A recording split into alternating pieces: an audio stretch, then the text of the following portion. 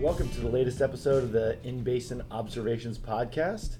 Today we are, as usual, on the road in San Antonio, Texas, with the team from ClearWell Dynamics. With us, speaking as our guest, is Ro Patterson, and then you've got John Daniel and Bill Austin here. Welcome to the podcast, Ro. Thank you. Thanks for having me.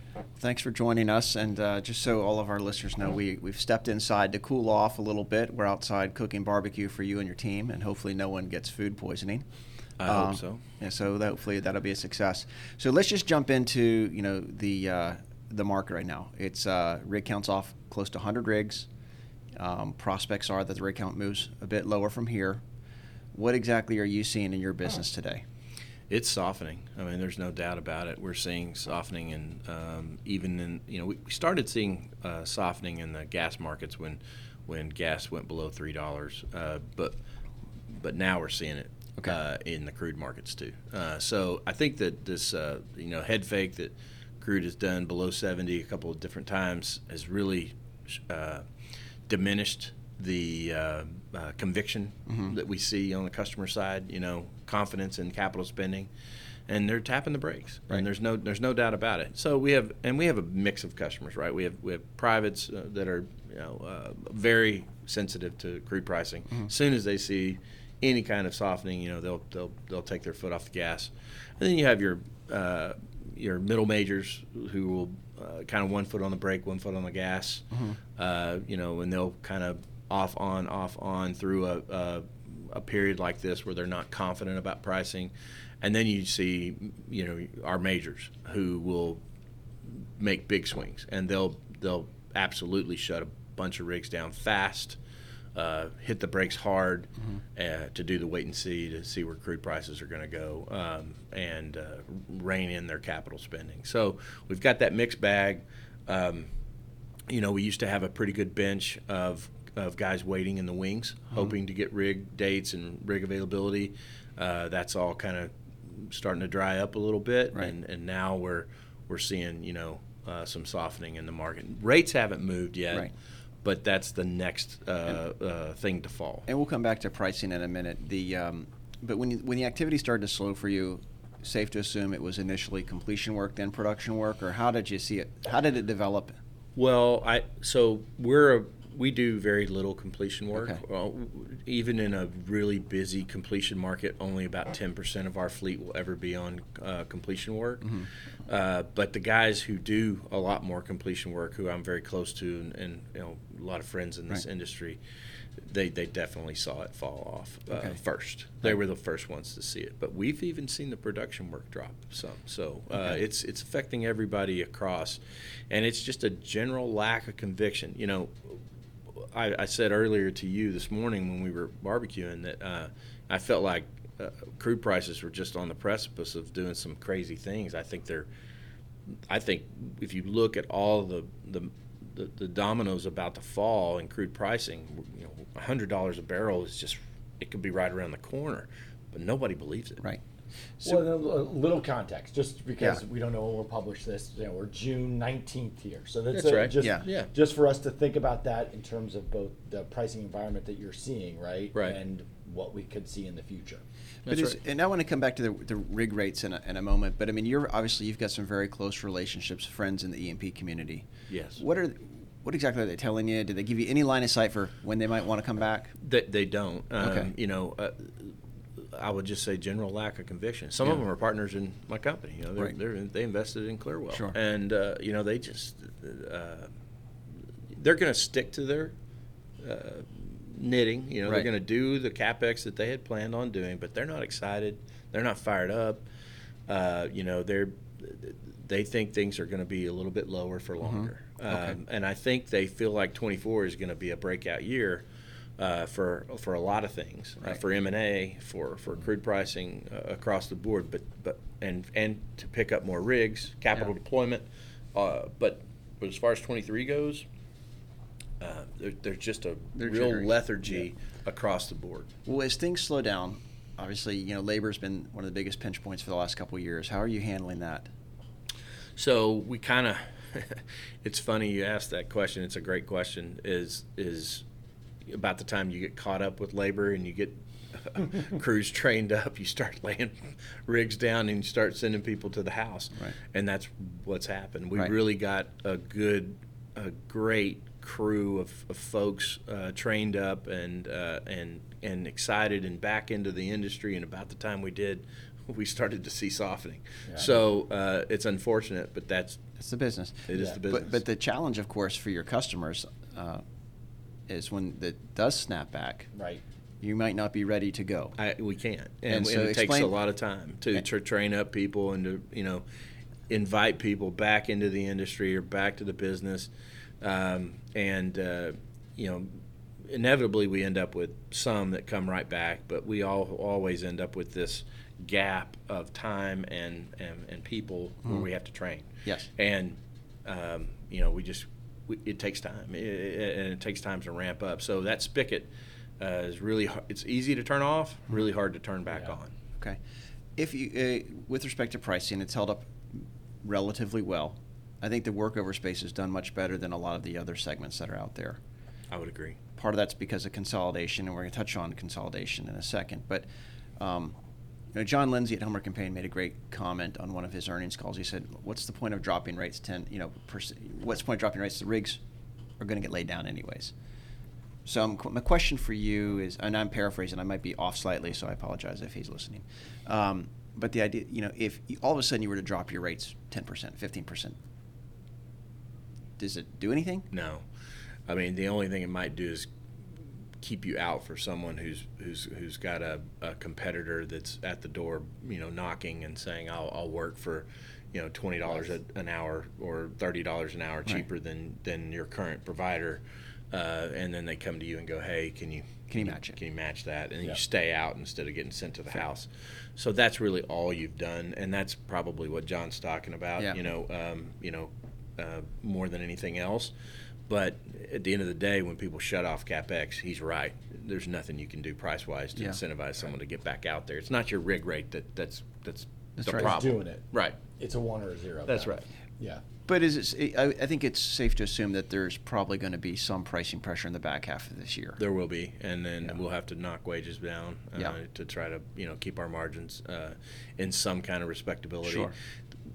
The thing about service margins, and I can't speak for the drilling and the frac side, but on the service and on the production side, our margins still haven't been that great. Right.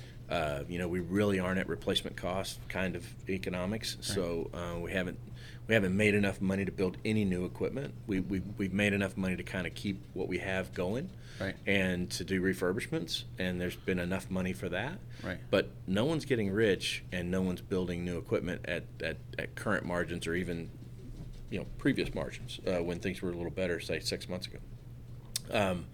So what I would tell you is there's not a lot to give up rate-wise. So we have to be very careful. Right. It's been that way for quite some time, by the way. We've been about a 10-year run here where we haven't had replacement cost economics. That is going to catch up with the industry at some point because the startup time you just mentioned when it comes to labor and things like that, reactivation time, it's going to get longer and longer because of the age of the equipment and the quality of the equipment, et cetera, and because we haven't reinvested in it. Right. As an industry, we just haven't. The customers are going to be the ones that pay the price for that. Right. Our E&P friends are going to be the ones that look up and efficiency improvements just aren't there like they used to be. You made a comment earlier about some of the investors in ClearWell are tied to the E&P community. Correct. Has this been an eye-opening experience for them to see kind of how beneath the sheets, like what really goes on at a well service company versus what they might have thought? I think so. I mean, they're realistic guys, and they know the business well. But I think this is always anytime you're under the sheets and you're looking at these numbers and you're like, wow, I thought you guys made more money than this. Yeah. And you're like, no, this is it. This is what we make, and it's a head scratcher.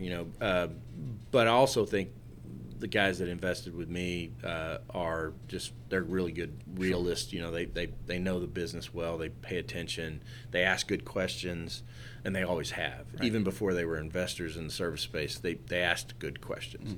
And so they were pretty knowledgeable, I think, eyes wide open. But I think when you see those EBITDA numbers at the end of the day, sometimes you're still like, that's great, but man, it's not that good. You know, I mean, for all the risk, thought it would be better. Well, yeah, I mean, you guys bear a lot of risk out there. I mean, this is still one of the more, I don't use the word dangerous, it sounds bad, but it's more incidents happen in well servicing than a lot of other businesses. Well, you're closest to the most sensitive parts of an oil field location. So the wellbore is where all the action happens, and our guys are right on top of it, right, every day, all day. And so that is where things happen. We also have work with heavy loads over our head, so that tends to create problems too. Yeah. Okay. I want to touch on labor again because I always stop at Buc-ee's whenever I drive around, and you know, it was in Luling on the way here, and you know, starting wage there is $17 an hour. It's pretty good. It's pretty good. How does that compare to the well service market today? It's not far off. 2022 right in there is kind of a good starting wage. Yeah. So you're just not far off. But when you say I'm going to work for $17, $18 an hour at Buc-ee's in the AC all day versus 112 degrees on location and maybe hotter than that under your hard hat for $20 an hour, it's a big difference. Right. Yeah, I agree. You ran a public company. You now run a private company. Give us the pros and cons. Well, I run multiple private companies now, but it's so much better than running one public company, I can tell you. So public companies, the trap is the growth. You know, what have you done for me lately? You can have one good quarter, and as soon as that number is out, everyone wants to know, what are you going to do next quarter? Right. And so the treadmill never ends. You're constantly, you know, trying to, you're the little dog trying to catch the car, and it's you never please the investor space enough. Right. I would say privately we can please each other by distributing capital, and that's what we do. We when we make money, we hand it out. Right. We keep our debt really low. In the public space, the drive for growth drives debt, which is a trap. Right. So public companies, public service companies in particular, tend to get more levered than they should, right? And it's a trap. I like the private space of distributing capital, keeping leverage low. I like not having to really tell anybody, you know, what we're doing month to month, quarter to quarter. We just go do what makes sense. When you're public, you have to wonder what the shareholder space is going to think of every move you make. You know, acquisitions become tougher, divestitures become tougher, because you're constantly worried, you know, who's going to second guess you and, you know, start shorting your stock because they didn't like your move. Well, you guys obviously, you had a great timing in the purchase of ClearWell. We did. The Pioneer assets. Yeah. But going back to when you're running a public company, because there is the pressure to grow EBITDA, and an easy way to grow EBITDA is to do acquisitions. Correct. And we're now starting to enter a period where M&A is heating up in the OFS space. What advice would you give to your peer group that's public looking to consolidate? What was your greatest lesson learned? So I learned a lot of lessons. Cash is precious. I think people underestimate cash on their balance sheet and how valuable it is. Leverage is really a negative thing, and whatever ratio you like, you know, 3 times, 2 times, whatever, it's probably too high. Right. You need to lower it because it's a leverage. Margins is a killer. go to zero pretty fast. Yeah, margins can go negative, and that's the thing people forget. So leverage becomes super important anytime you get a bad cycle. So you need to keep leverage at a really low level. And then growing to grow is a really bad strategy. And I think that too many public companies try to solve for that. They try to grow. You know, everything is about the tape. You know, what am I putting out? What's my next press release? What's my next comment to the market? What about just making money and shoring up your balance sheet and doing a really, really good job of being, a good steward of the capital that you have? There's nothing wrong with that. Right. And maybe it doesn't make your stock pop, and maybe it is kind of boring, but sometimes boring stocks are the most valuable. Yeah. So I think that's the lesson that people learn probably too late sometimes running a public company, is that having low leverage, being kind of boring is not all bad. Yeah. I will tell you, in my opinion, and this is a free one, I don't think small cap service companies have any business being public. Okay. I just don't. I think that there's no reason. There's no benefit to it. The scale doesn't reward you. Mm-hmm. Multi-basin exposure doesn't reward you. Right. Shareholders could care less. The general market could care less. Right. Access to capital has not been something that's really panned well for mid to micro cap companies in Right. the service space. So why be public? Name one good reason? I mean, other than having giving your investors and your shareholders some access to liquidity, Right. there really is no reason to be public. Mm-hmm. So I think that it's a trap when you get on that treadmill of a public Right. company treadmill. Good. Well, no, and so you touched on this a little earlier, thinking about this, on the upcycle, or when, your customers want everyone to expand and be ready, there's traditionally been new entrants to the market, whether it's workover, whether it's frac, whether it's wireline. That doesn't seem to be happening nearly as much because, like you mentioned, access to capital. So it's gone right now. Right, it's gone. So what happens on this next turn? As we all sit here, we obviously want to have a crystal ball, but that is the $1 million question. It's a great question, and it's one that everyone's asking right now. We're all asking it within the space, wondering what's going to happen, and then I think generally some of the historical capital providers are actually watching and wondering too. Yep. Several of them have got burned trying to put capital to work in our space.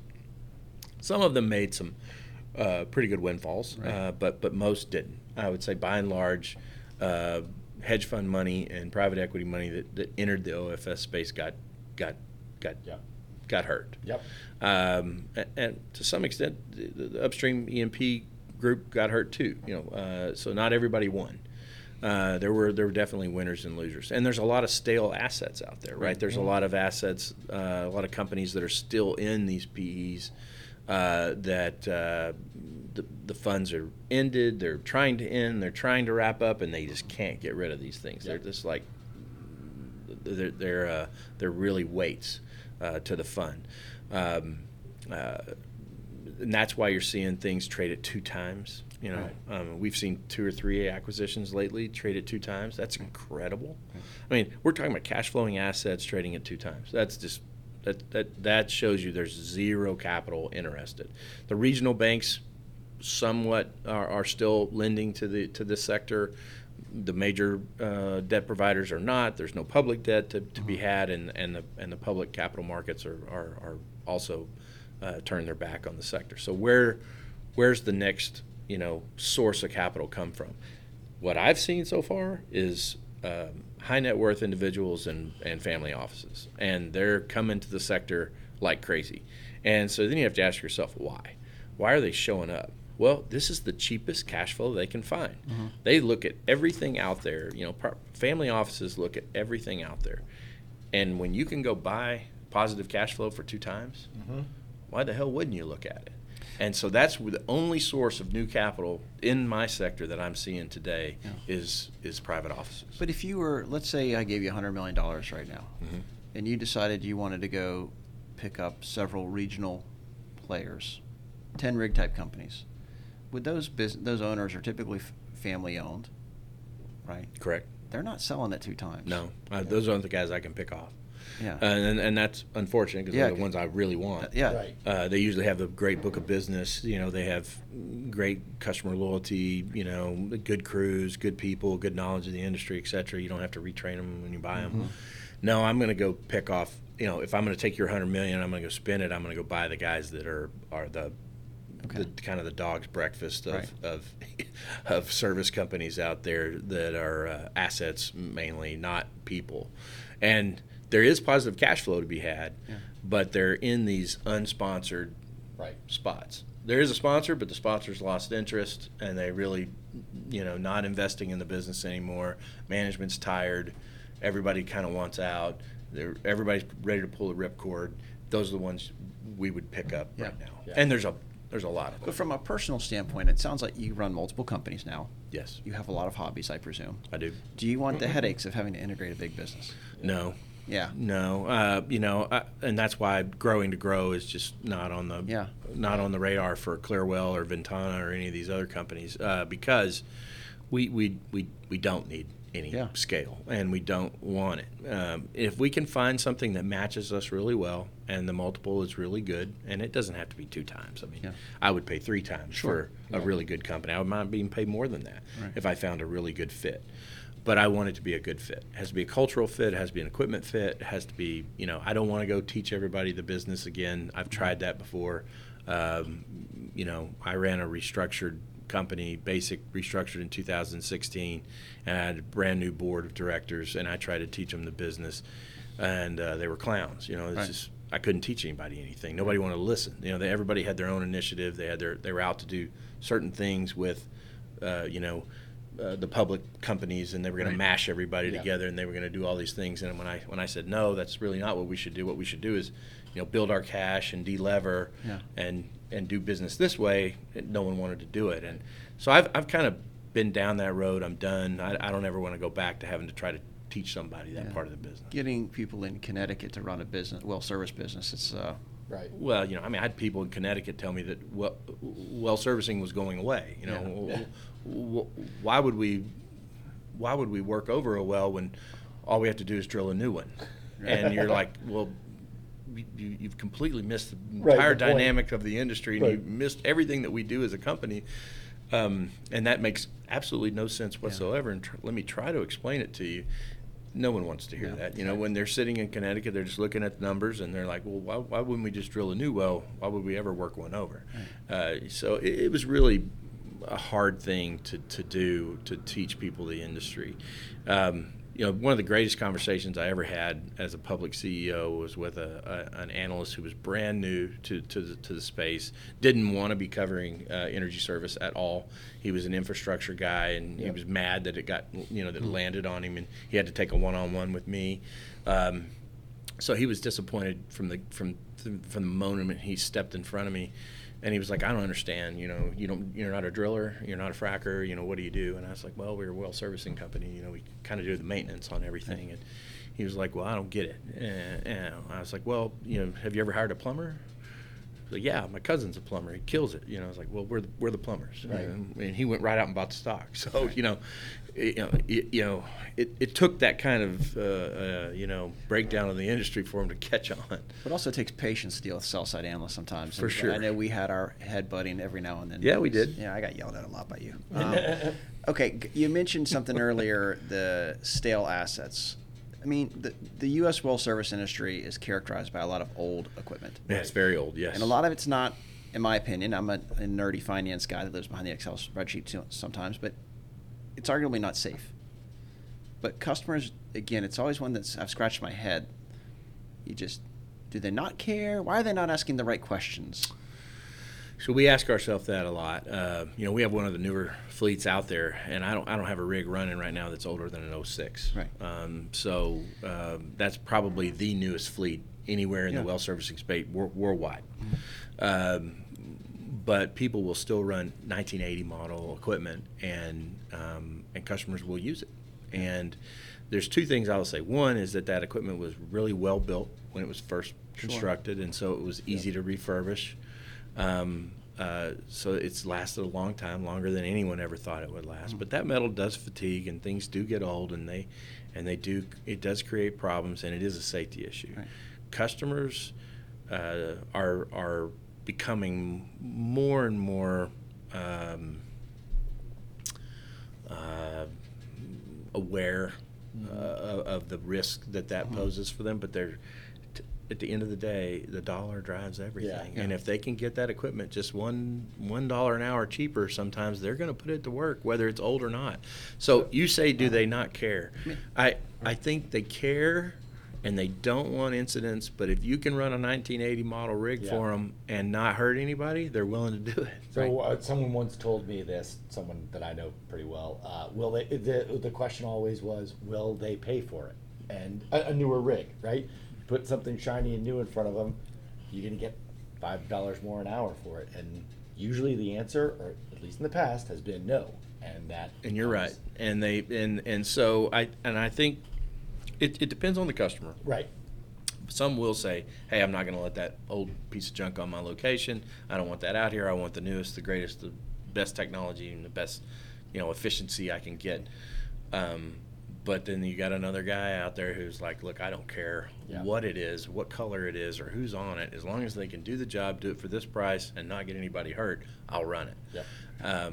So it really is down to kind of customer by customer. But I think generally the market is becoming very, very aware to the age of the equipment. Yeah. I'm going to come back in a second. Your customers, you mentioned good customers. Besides a customer that uses you regularly and pays you on time, what makes one a better customer versus the other? Who are the guys that are helping you become better? So in the well servicing business, it's all about continuity. Yeah. So it's the guys that work every day, the guys that have a full inventory of work to go do, and they keep a rig busy over and over and over every day. Those are the best customers. Okay. Obviously somebody that pays on time goes to the top of the list as far as good. What I'll put in Right. But that doesn't necessarily make you better. Like, is anyone trying to push technology on you? Believe it or not, continuity does drive. No, continuity, yes, but paying on time. No. Yeah. But continuity does make you better. It makes you more efficient. It makes it allows room for technological advancement. It allows you to do things, explore things, work outside the box. Because everything we try new, we're going to throw 18 darts at the wall. Only one's going to stick. But if you've got a customer that's willing to sit there and explore new methods and new practices and try new things with you over and over and over again on multiple wells, that's when you see efficiency improvements. That's when you see technological advancements, and those are the, you talk about best customer, good customer. To me, that's the kind of customer that's going to run, 1 or 2 or 3 rigs and do it every day, and we're going to go out there and try to try to be as good as we can. Sure. Yeah, so hopefully that customer at the end of a quarter, a month, whatever it is, will say, hey, this is what worked, this is what didn't, this is how we can get better together. And good customers will ask you, what worked for you? What they'll ask your crew, what's working, what's not working. Go right to that rig supervisor and ask him, what's working, what's not working, and get the feedback. That's a customer that's probably going to be way more efficient and save a lot more money than anybody else. Right. Okay. We've got a few more minutes because we have to slice the brisket here. That's all right. We got to pull the meat off the pit here in a few minutes. That's my favorite part. Yeah. Well, we'll go down and sample. I do want to ask about going back to the market here on insurance. What has been the experience the last several years getting underwriters to insure the business? Because we hear that it's harder and harder and harder to get insurance. And then I'm just curious, I would assume that if you looked at safety incidents that are not vehicular related, like on the highway, do you see a greater incident rate on the old rigs? And if so, I'm just curious. Why you as a leader in the industry don't sit down and talk to the big insurance people and say you should never insure a rig that's built in 2000 or earlier. I mean, I'm certainly not a guy to sit around and tell underwriters what they should and shouldn't cover, but I mean, they don't ask me, so I don't always tell them. So, I think underwriters do pay attention to it. Yeah. The incident rate is higher on the older model rigs. There's no doubt about it. I will tell you that insurance, by and large, has become more difficult to attain, and there's 2 reasons for that. One is just a shrinkage of underwriters. There's a lot of consolidation that's happened on the insurance side, and so there's only so many people out there providing coverage. The other thing is just tort reform and the lack of it. We've seen some very heavy cases, penalties handed down in some cases where juries got really emotionally involved in sentencing, and assessment of some of the penalties, and just the numbers got off the chart. So I think that spooked some of the carriers out of the market. Where do I think it's going from here?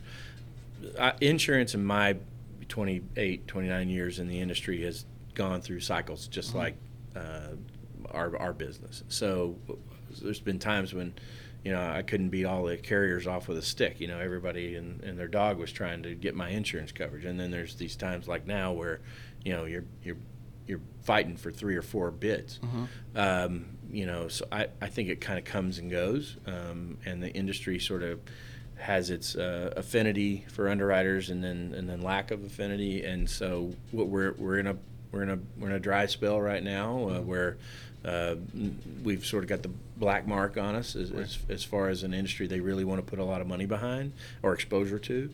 But I think it'll come back around. But we're a safer industry by far than we were 10 years ago, 5 years ago. But you see the TRIR rates falling, and you can chalk that up to 100 different things. But we're continually trained, we're continually getting better, we're continually improving our workforce, we're continually improving our relationships with our customers, communication with our third-party contractors that are on location with us, and driving incident rates down. So I think that if we keep doing that, which we are, that's going to attract more insurance coverage back into the business. Okay. But you are right. We still have this huge underinvestment in equipment broadly across the entire industry, and that does drive incident rates. Right. And I think there's going to come a point where some of these older model rigs are going to be uninsurable by some carriers, and we're real close to that, and it's going to happen. Right. And I don't know what that'll do to the segment. Probably we'll see those rigs go where they needed to go, which is to the boneyard. Yeah, fair enough. We got. I said we have a few more minutes, but while I got you, crystal ball questions here. The rig count, U.S. land per acre, peaked at like 740 in Q4 of 22. Where do you see it? And just your gut. Where do you see it next year? 24. I think we probably touch something starts with a 7. Yeah. I think we see that much of a resurgence. Okay. Let's say we touch 700. So we're not back to where we were in Q4. Is your pricing higher or lower than where you were in Q4? Because you have to start hiring again and bringing stuff off the fence line. It'll be higher. It'll be higher. Yeah. Okay. And just pure inflation, and I hate to use the same term that everyone beats up so bad with supply chain, right? But it's real. Okay. I've got valves on some of our rigs that I can't get manufactured in the United States. Right. Even though I have a U.S. OEM, I can't get that valve. Right. And I have to wait on China to make it. And it's a real thing, and the cost on all of those kinds of parts keep going up, and the delay time is keeps getting extended. So I definitely think you'll see a higher rate. Okay. Bill, anything? No, you kind of hit all of it. I'm just trying to think of anything else. The last one for me, M&A. We've seen Patterson just announced the merger of vehicles with Next Year. We've seen ProFrac do a number of deals on the frac side.